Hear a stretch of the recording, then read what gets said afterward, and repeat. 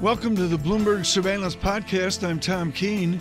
Daily, we bring you insight from the best in economics, finance, investment, and international relations. Find Bloomberg Surveillance on Apple Podcasts, SoundCloud, Bloomberg.com, and of course, on the Bloomberg.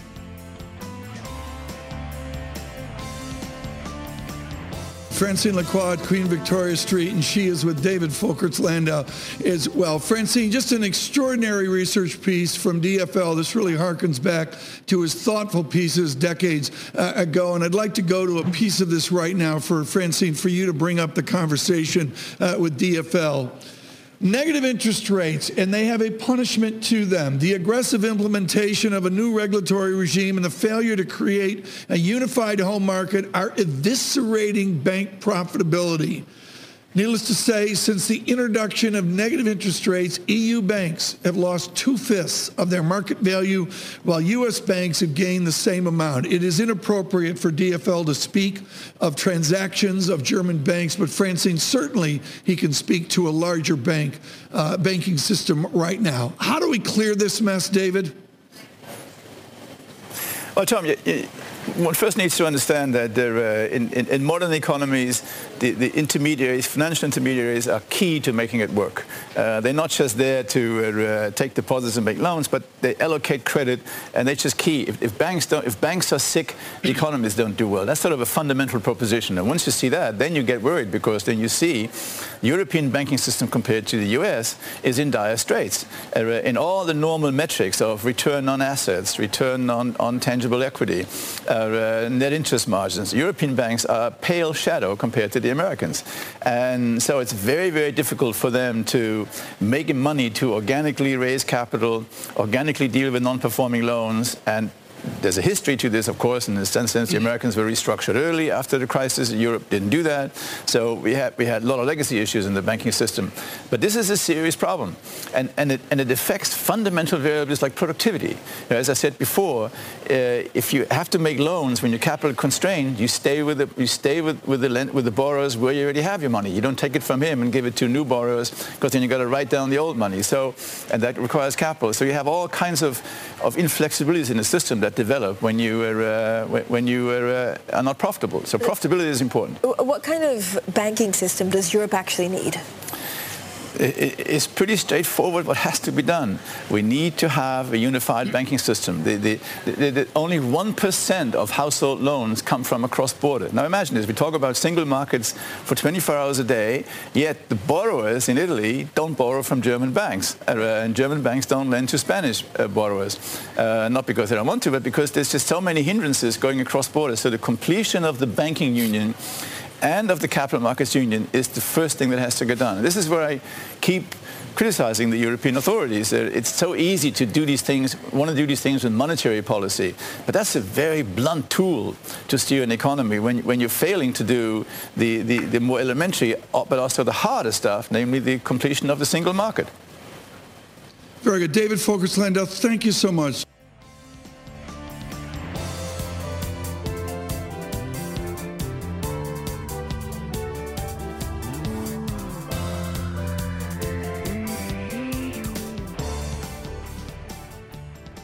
For our U.S. audience, and particularly our U.S. drive time audience, there's nothing that's going to make you turn the channel like another discussion of Brexit. But we can do that, and we can make it charming and lovely, and always with Anna Edwards, Chief Brexit Correspondent. Anna, help the U.S. audience here with an absolutely original phrase, an indicative vote. What is an indicative vote? Well, good morning to you, Tom and Jonathan. We're all on a big learning curve when it comes to Brexit. Another part of the twist and turning Brexit process for you this morning. Indicative votes. So basically, the way this goes, MPs spend today coming up with options that they see for a way forward on Brexit. They suggest those to the Speaker of the House. You remember him, John Bercow, the one who shouts order, order a lot. He comes up with this list. The list goes on a piece of paper, and then they all rank which options they would tolerate, which ones they would like, which ones they could hold their nose and vote for. And then after that process, next Monday, the top few get debated and Parliament craft some sort of preference out of all of that. Oh, that's wonderful, except it reads like that required summer read in 7th grade Lord of the Flies. I mean, this is not, required democracy as well. It's unusual. Who controls this process, or does it turn into something completely original for the home of constitutional law? It does seem as if a lot of what we're seeing in this Brexit process is being crafted creatively, shall we put it. So up to now, what we've seen a lot is the government bringing motions and members of the opposition tabling amendments to that. And that's been the process we've been going through. But this is something new. This is something different. The government has called this something dangerous with an unpredictable precedent, because it does certainly open up the floodgates for other activity like this in the future. It upends the balance between the democratic institutions as the governments take on this. Those who put this forward, though, and I have to point out this is a cross-party group of MPs who put this plan forward, they see this as really trying to answer the question as to, OK, we know what Parliament doesn't want, but what does Parliament really want? What can Parliament get behind? Important to note, though, this doesn't mean that this is what will come to pass. Parliament will express its wishes this way, but the executive does not have to listen to this. Theresa May and her team have been saying we can't pre-commit to implement a plan that we don't know what that is. That would not be responsible. So, Anna, I'm wondering whether actually all of this mess plays into the Prime Minister's strategy, that she gets the hardcore Brexiteers to start thinking that it's either her plan or they're not going to get anything they want. That is exactly the subject of the most recent Mogcast. If you've not heard of this, Jonathan and Tom, this is Jacob Rees-Mogg, who I'm sure you have heard of, the leader of the ERG, the sort of breakaway part of the Conservative Party, far on the right side, the Brexiteer side of the Conservative Party. He does a podcast called Mogcast. He released his this morning, and it makes that point that there's a continuum of choices, and May's deal, he says, is better than no deal at all. He said it before, and last night he said he would be tempted to hold his nose and vote for Theresa May's deal if this was the best chance of getting any kind of Brexit. And so what's interesting about indicative votes is that they could paint a picture of the way forward, or they could just be used to whip the ERG and other holdouts into supporting Theresa May's deal in the end. Okay, I'm lost. Anna Edwards, thank you so much. Greatly appreciate it, and can't say enough about her work on the Green at Westminster. She has been absolutely extraordinary.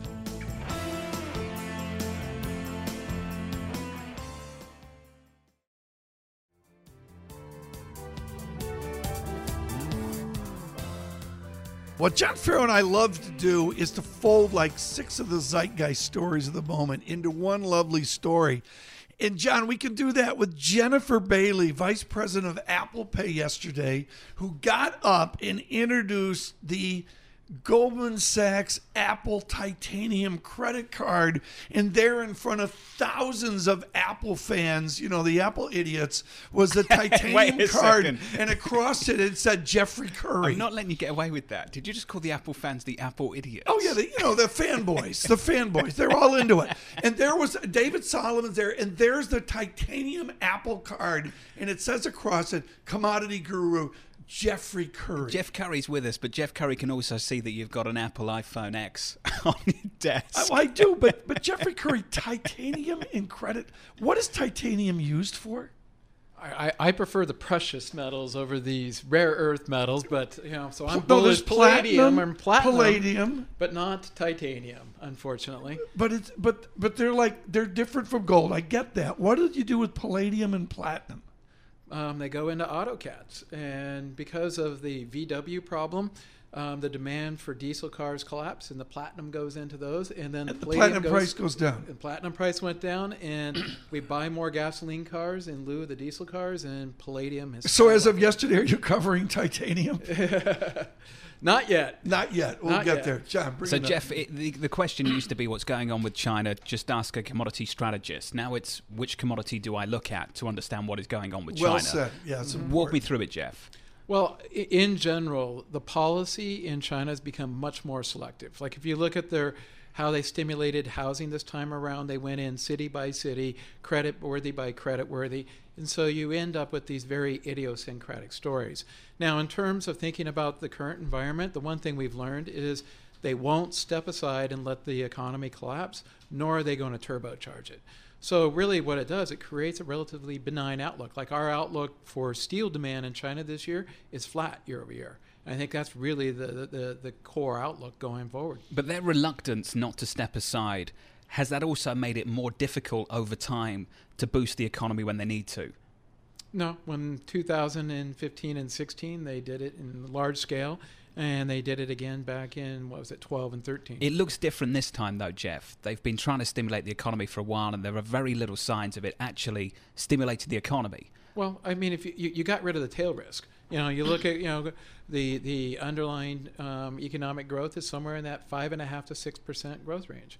And they even have taken down their targets. Does Dr. Copper work anymore? I mean, the John's really important question about, what do you follow for China? I mean, the regression from 2010 is not pretty. No, it's not. But if you look at what copper was primarily used to create that electrical grid system in China, and infrastructure projects are slower right now. As a result, demand is slower for copper and other base metals right now. Do you have a good handle on various industrial demands? I mean, we run into this in oil all the time. Supply. Mm-hmm. Nobody really wants to measure demand. Is it truly measurable? Well, you get an implied demand that I think is pretty close to it, and it's consistent with the underlying economic data. But I think the key here is durable demand, whether if it's houses, autos in the developed markets, or infrastructure in China, is a lot lower today than it was 5-10 years ago. And that's the primary reason why copper and the rest of the metals complex is lower. So Tom's brought up an interesting point about Dr. Copper. If Dr. Copper no longer has a PhD, and I cannot believe what the inversion of the yield curve used to tell me or is telling me now, what is the signal that I get from price? Where do I get signal from price anymore?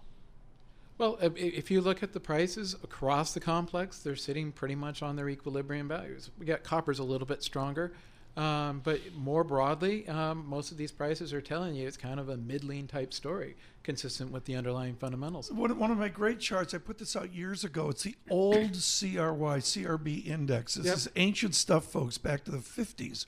And I adjust for inflation.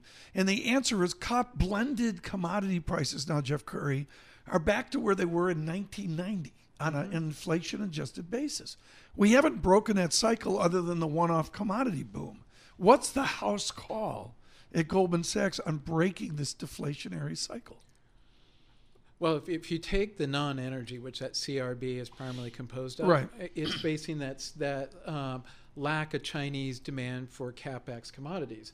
The OpEx commodities like oil looks a lot better. So it offsets that chart and makes it slightly tilt up as opposed to tilting down. So what's your call on oil right now? Have you revisited that recently? Yep, 70, 75. The market's really tight today. We got a 1 million barrel per day deficit. Forward curve is in backwardation. So it's a rock solid story right now. However, you got a relatively bearish story going into 2020 because of the pipe capacity. And as a result, we think this market's going to remain backward. This is on WTI, 70.75. Oh, no, Brent. On Brent. I was going to say that's a big jump from where we are now. That's still $8. That's a big move. Yeah. Well, from 59 to 75, I was thinking that was a little bit more that's radical. But from 60, whatever it is. I agree. Right now. Jeff, last time you were with us, we talked about gold. And I think a $1,400 price target on gold. Are you still there? Is that what you're still looking for? Yep, definitely. Most of the evidence coming in on central bank buying is there. The Chinese bought in both December as well as January 10 tons. You have a dovish Fed. The fly in the ointment right now is really what's going on with the U.S. dollar. But you take the underlying fundamental picture and you get a stronger EM, which looks to be the case, ex-China. That's the tailwind that you need to push gold up to 1,400. We view it as a grind higher as opposed to a pop. Is the house view still for a weaker dollar from here? And what underpins that, Jeff? Yeah, I mean, it's the situation in Europe's probably about as bad as it's going to get at this point right now. And if you look at the dollar against the EMX China, it's much weaker than what it was last year. Jeff Currie, did John Farrow and I need to be in Vienna, April 17 and April 18? Do we need to be there for the OPEC meetings? I mean, do we need to be there for all the excitement of OPEC? No, I think the big question with OPEC right now is the exit strategy and when they're going to start talking about it. Our exit strategy from Vienna, April 19th. Yes. Tom's just trying to arrange a vacation for the Bloomberg surveillance team. There's better places to go than Vienna. I don't think it's going to be that exciting this April. You're killing me, Currie. This is his last time out.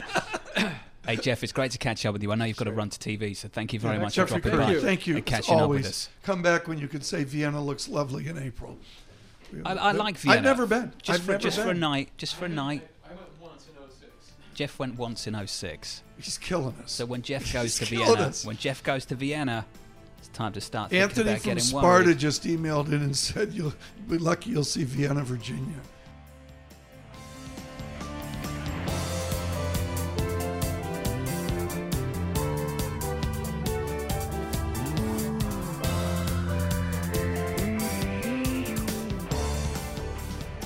Kristina Hooper here with Invesco, their chief global market strategist, to help us reset this morning. Let's look back first. How did you reset on December 26th of last year? Well, we recognized at that point that the Fed may actually be feeling more flexible and may be beginning to pivot. But having said that, it really wasn't confirmed for a while. And Fair. So I don't think that many adjusted portfolios because of that slight indication. But on the sell side, they're writing a 20-page report December 23rd, December 31. They're doing it through 3 weeks of December. You got to rip that up, throw it in the wastebasket. What's your new 20-page report when you speak to Invesco shareholders? Well, clearly, it's a much more accommodative environment for risk assets because of the Fed pivot. But the caveat is if economic data holds up, because that's really the concern. Because this pivot was so abrupt, was so dramatic, what it does is raise very significant concerns about the state of the global economy. So we're going to need to follow the data closely before we really have a solid picture of what is to come this year. My expectation is that we will see the global economic data hold up, that China stimulus, for example, will power the Chinese economy and enable them to hit that 6 to 6.5% target. Is that your fairly call? Easily. That is my call. Your call is a 6% plus China GDP. That is correct. That is lonely, John. Well, there's China's call as well. And typically what China's call is what growth will be. That would be fair. It's not as lonely as you'd expect, right? The thing that I find really hard to reconcile right now is why the rates market would begin pricing in a rate cut at the same time that riskier parts of credit continue to rally. A question I asked this morning is, an environment where the Fed needs to cut is not typically an environment where risk performs well. So I think something's got to give. Either the rate cut doesn't happen or the credit market needs to adjust and adjust quickly. Which one is it, Kristina? From what you're saying, you just don't think the rate cut happens. I don't expect a rate cut to happen. I know that the probability is going up if we look at Fed funds futures, but we have seen a decoupling between expectations and Fed policy.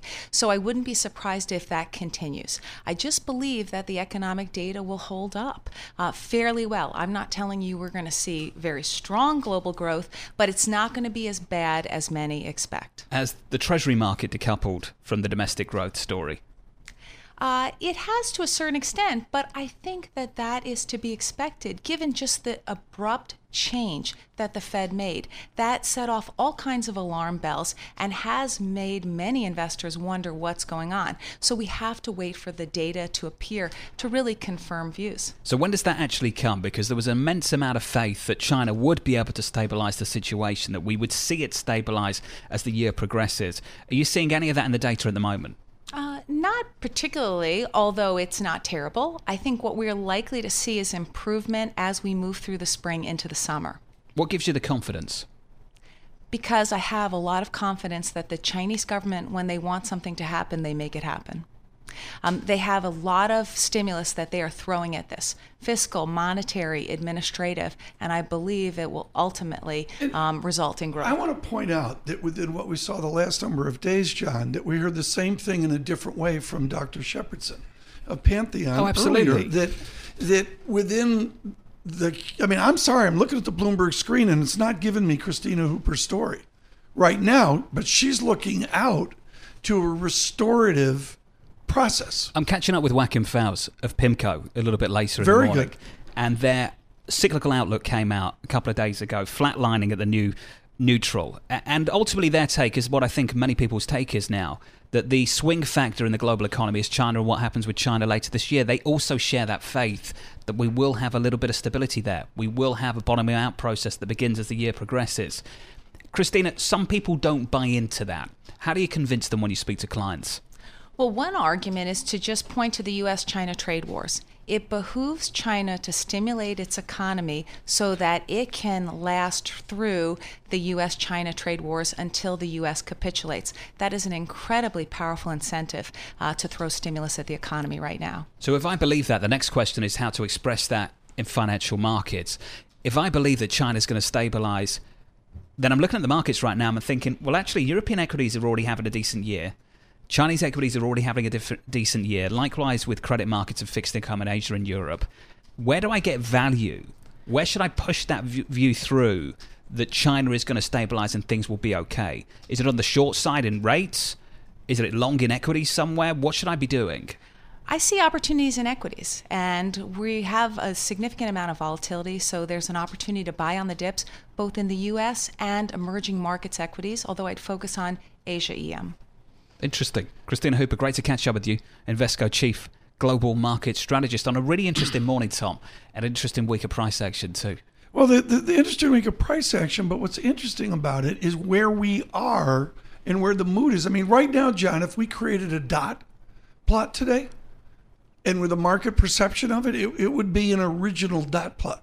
It would be all over the place. It would include cuts. Let's be clear about that. Well, yeah, if the market could have its own dot right now on the FOMC dot plot, you know where it would be. I mean, Kristina, don't move. I know you got to get up and leave, but Kristina, I think this is critical.